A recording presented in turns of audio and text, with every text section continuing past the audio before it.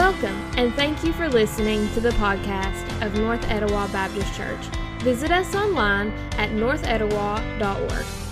Rather than church being a place where people far from God are met with shame, guilt, and condemnation, we believe Jesus leads us to be a family that extends His grace, mercy, and forgiveness to everyone.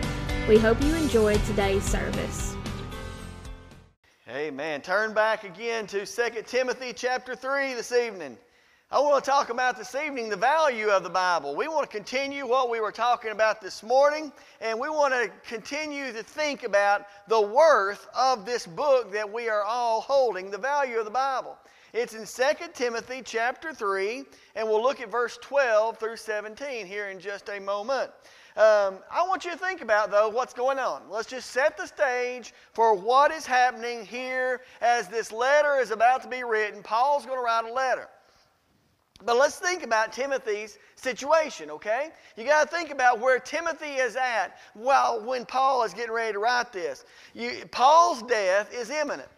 You see, Paul had been Timothy's mentor. He had been the one that Timothy had looked to. And Paul's death now is imminent. Paul is on his deathbed. He is getting ready to die, and Timothy knows that it could be any day, and he's getting up in age, and it's time, and Timothy's missing his buddy already and his mentor, and the prospect of persecution is at every corner for Timothy. So not only is his mentor about to die, but everywhere he looks and at any moment this persecution can come.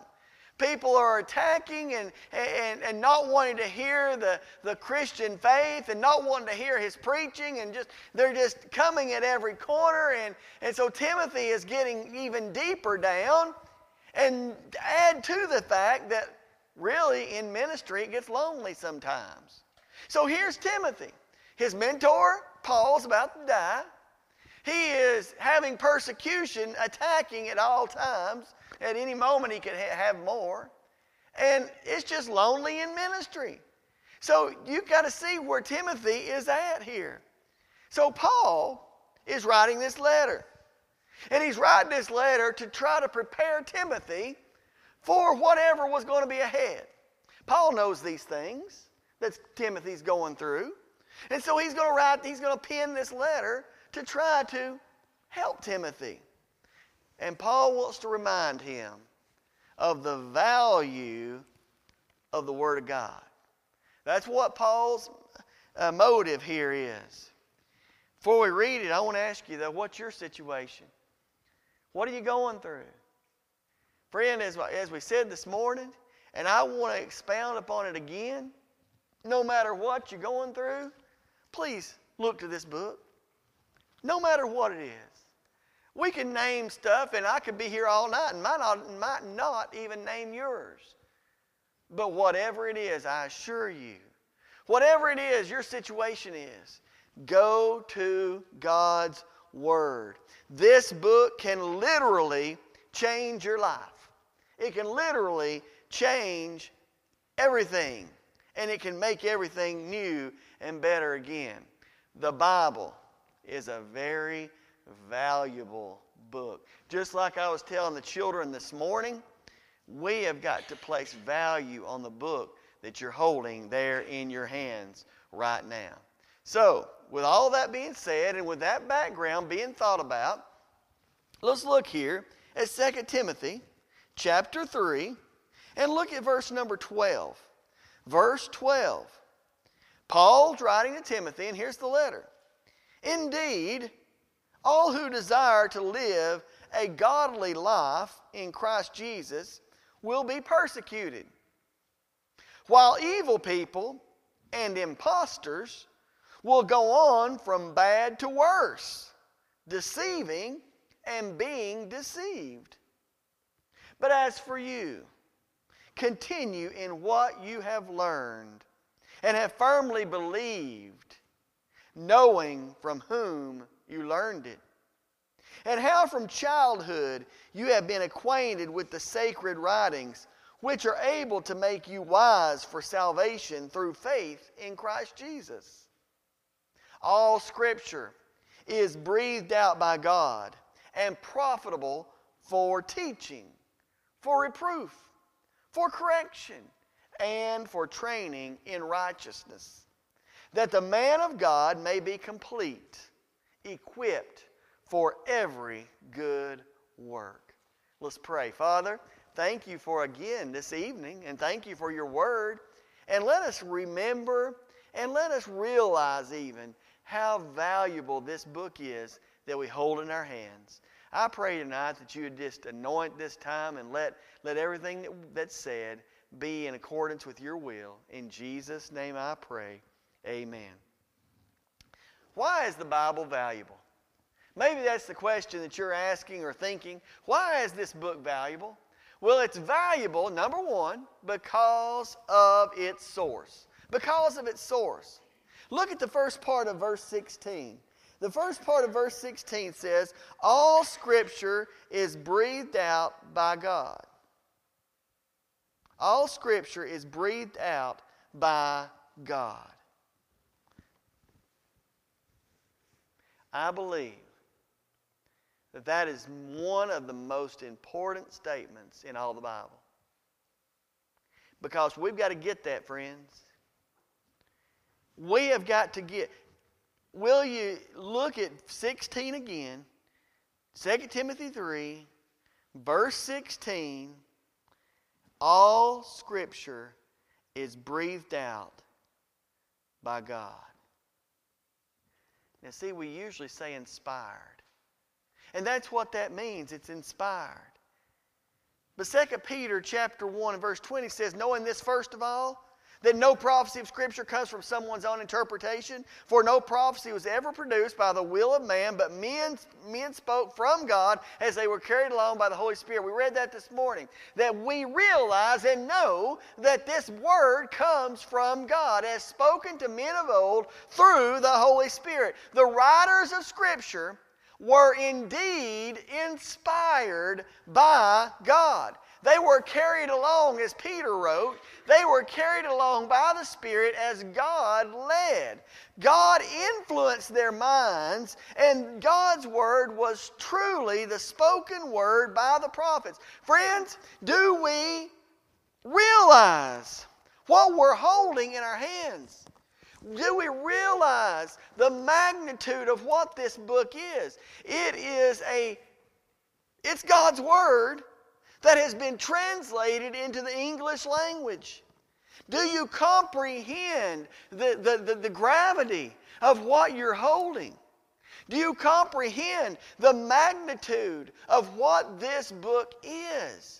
I believe our daddies and granddaddies and great-granddaddies did, but the church today, I'm afraid, has lost the magnitude of what this book really is, friends. We have not grasped. We have taken it out of schools because, well, I don't know why. I can't figure that one out, can you? And we just about have taken it out of church houses. Friends, we've got to realize this book is legit. This book, grip it, grasp it, hold it, feel it. It is God's Word.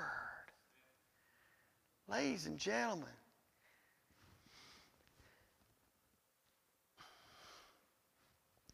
do you ever forget that?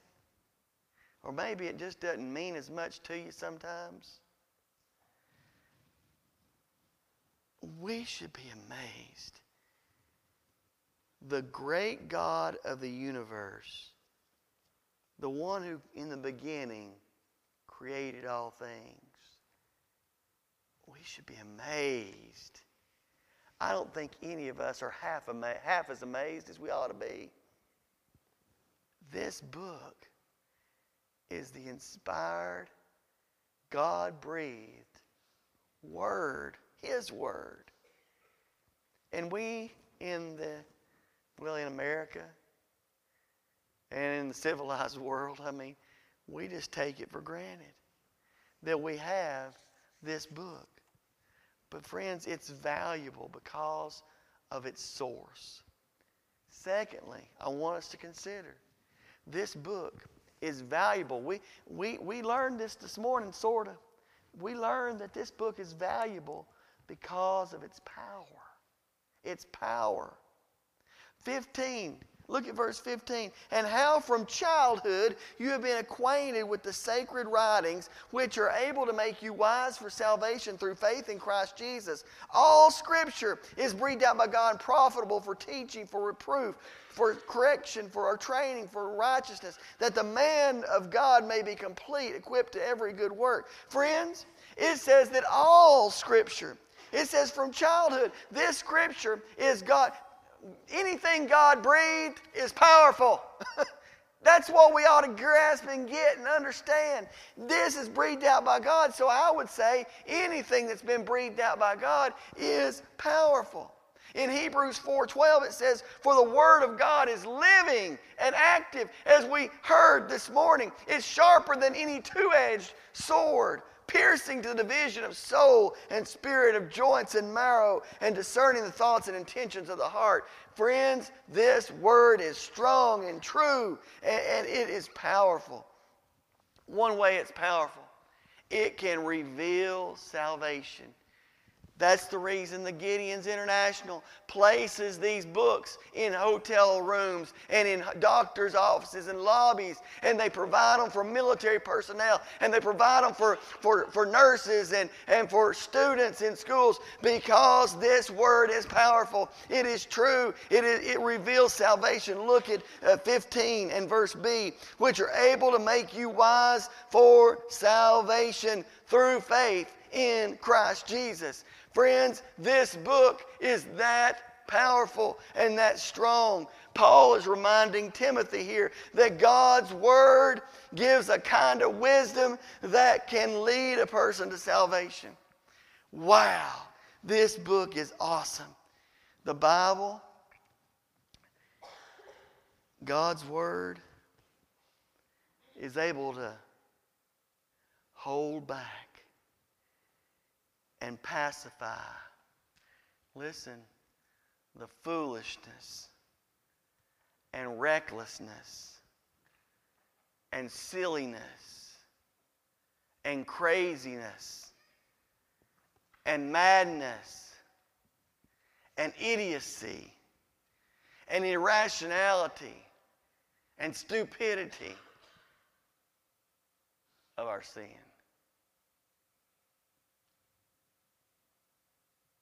The Bible can hold back and pacify our sin. As silly, stupid, irrational, foolish, idiotic we are. Because, let's be honest, there's times in my life where I've sinned and I look at myself and say, what an idiot you are. I'm talking about myself. You knew better than that. Why did you do that again? I dare say most everybody has felt that way about themselves sometime. What a fool I've been. Why did I do that? What a mess I've made again. What a reckless attitude I have had. How silly this has been. That was crazy. Why did I do that? But you see, the Bible can hold back and pacify all that sinful, worldly driven heart. And then that same Bible, after it does that, at the same time, while it's pacifying all those sinful natures and those sinful desires and that sinful stuff that I'm doing, at the same time, this same Bible is imparting wisdom into me, and so that I can see the reality of my sin and start embracing saving truth. That's what happens in a hotel room when somebody opens the book and starts reading, for God so loved the world that He gave His only begotten Son, that whoever believes in Him would not perish but have everlasting life. That's what happens when somebody reads these words and discovers their need of God in salvation. Paul wrote to the Romans in Romans chapter 1, he said, for I'm not ashamed of the gospel, for it is the power of God for salvation to everyone who believes. The gospel is the power of God for salvation to everyone who believes. And then salvation comes from hearing the Bible.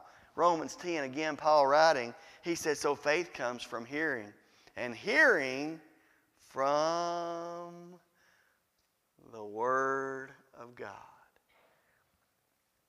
So, the Bible has the power to reveal salvation. That's the power it's got. But it's also got the power to equip Christians. You say, well, I've been saved and I don't reckon that I need to be saved again. So what? I'm glad you asked. That's the reason I'm telling you. This word has the power to equip Christians.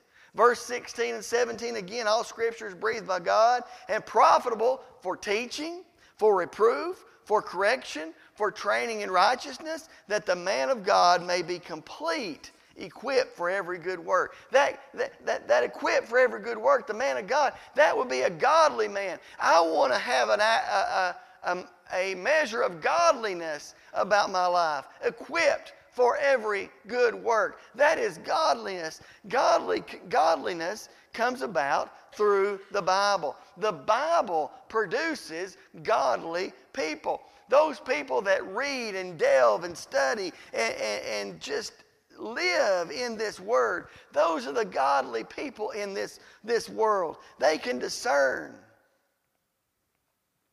and do the work that needs to be done. While some of us other Christians just walk in circles. But the one who's been studying and meditating on God's Word is the one who is able to discern and know what God wants them to do and do the work that needs to be done. The Bible has power. Power for salvation and power to equip Christians. The power to complete Christians. God's Word will do this. So we know the Bible's source. The Bible has the power. That's what makes it valuable. But you know something, friends? The Bible is only valuable when it's used. The Bible is valuable because of its source. The Bible is valuable because of its power. But God's Word is only valuable to you when it's used. Verse 14 says, but as for you, talking to Timothy again, but we can discern and apply it to our lives. But as for you, continue in what you have learned and have firmly believed, knowing from whom you learned it, and from childhood you have been acquainted with the sacred writings.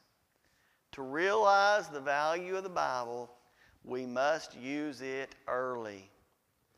First part of verse 15 talks about from childhood you have been acquainted with the sacred writings. Paul had earlier written to Timothy in 2 Timothy 1:5. He said, I'm reminded of your sincere faith, a faith that dwelt first in your grandmother Lois and your mother Eunice, and now I'm sure dwells in you as well. You see, the Old Testament law also taught in Deuteronomy. We learned about the law. We learned about it also, if you remember, on Wednesday night. Jonathan's been leading us through this class, and on Wednesday night we learned about the law. And the law says, according to the first 5 books of the Bible, as we saw this morning, Genesis, Exodus, Leviticus, Numbers, Deuteronomy, the Pentateuch, the law is there in Deuteronomy. In Deuteronomy 11:19, it says that you shall teach them to your children, talk of them when you are sitting in the house, when you're walking by the way, and when you lie down, and when you rise up. Paul instructed the church at Ephesus. So you got the Old Testament law, you got the New Testament, you got him writing here in Timothy, but you also got him instructing the church at Ephesus. Fathers, don't provoke your children to anger, but bring them up in the discipline and instruction of the Lord. Parents, teach your children early. Teach your children early to honor and to revere and to recognize this holy word and the power that it has. So if you don't use it, it's not going to be valuable to you. But also, you got to use it early, and you got to use it continually. Just because you got up in years, just because you got to be a teenager and you got through all the Bible drills and you got through all that, doesn't mean you can quit looking at God's Word. Just because you finally made it to college and you finally made it to getting your new job and you're getting settled in, you found you a boyfriend, girlfriend, you got engaged, you got married, and now you're starting your own life, doesn't mean you can quit reading God's Word. And when you start having children, that's when you really need to read God's Word, trust me. And you start with finances, you need to read God's Word. Marriage, read God's Word. When you get to retirement, read the Bible, God's Word, these Holy Scriptures. Use it continually. It will only be valuable when we use it, friends. Verse 14 says, "But as for you, continue. Continue in what you have learned and have firmly believed, knowing from whom you learned it." So I say, Christian, don't give up consulting the Bible. Keep doing the right thing. There's going to be times in life where your circumstances are going to have to change. You're doing the right thing. You're trying your best to live according to God's Word. But sometimes your circumstances need to change in order to stay in God's will, where He wants you in the first place. He wants you in His will. But you've got to always be consulting His Word to find out where He wants you. Look to God to see where He's working and then join Him in His work. That's what we've all got to be about. 1 Timothy 4:16 says, "Keep a close watch on yourself and on the teaching. Persist in this, for by doing so, you'll save both yourself and your hearers." Friends, the Bible is valuable. And I hope today that in these two studies, these two sermons, that you have begun to have a refresher course on God's Word. How important this book is, that we revere it and hold it in a high place. And we don't just take it and lay it up on the dashboard and pick it up again next Sunday when we come to church. Or we don't just go and throw it on the counter and pick it up again next week when we have to go to church to carry it. But friends, let's use this book. Let's delve into it and study it and honor God's Word. It is valuable. It's valuable because of its source. It's valuable because of its power. But friends, it's not going to be valuable to you unless we use it. God's Word that He breathed, inspired to men of old to write. You're holding a treasure in your hands. It is that valuable. Let's go to Him in prayer. Father, I pray right now that whatever occurs in a time of response, if God, you've spoken to people, and I don't know how you've used this, but you have used it because your Word says that it will never return into you void. And I pray tonight the Scripture we've read, the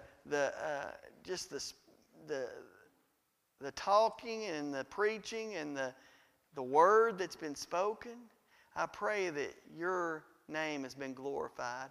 And I pray that everything we've done has brought honor and glory to you. And I pray tonight that whatever occurs in these next few moments will bring more honor and glory to you. If there's someone here that doesn't have a relationship with you, that they would come, admit their sin, believe that Jesus died on a cross for them, and confess you as Lord of their life. Turn away from that mess of sin they've been going toward and turn to you. God, I pray for rededication, for whatever might need to be occurring in anyone's life. God, whatever needs to occur, let your will be accomplished. In Jesus' name, amen.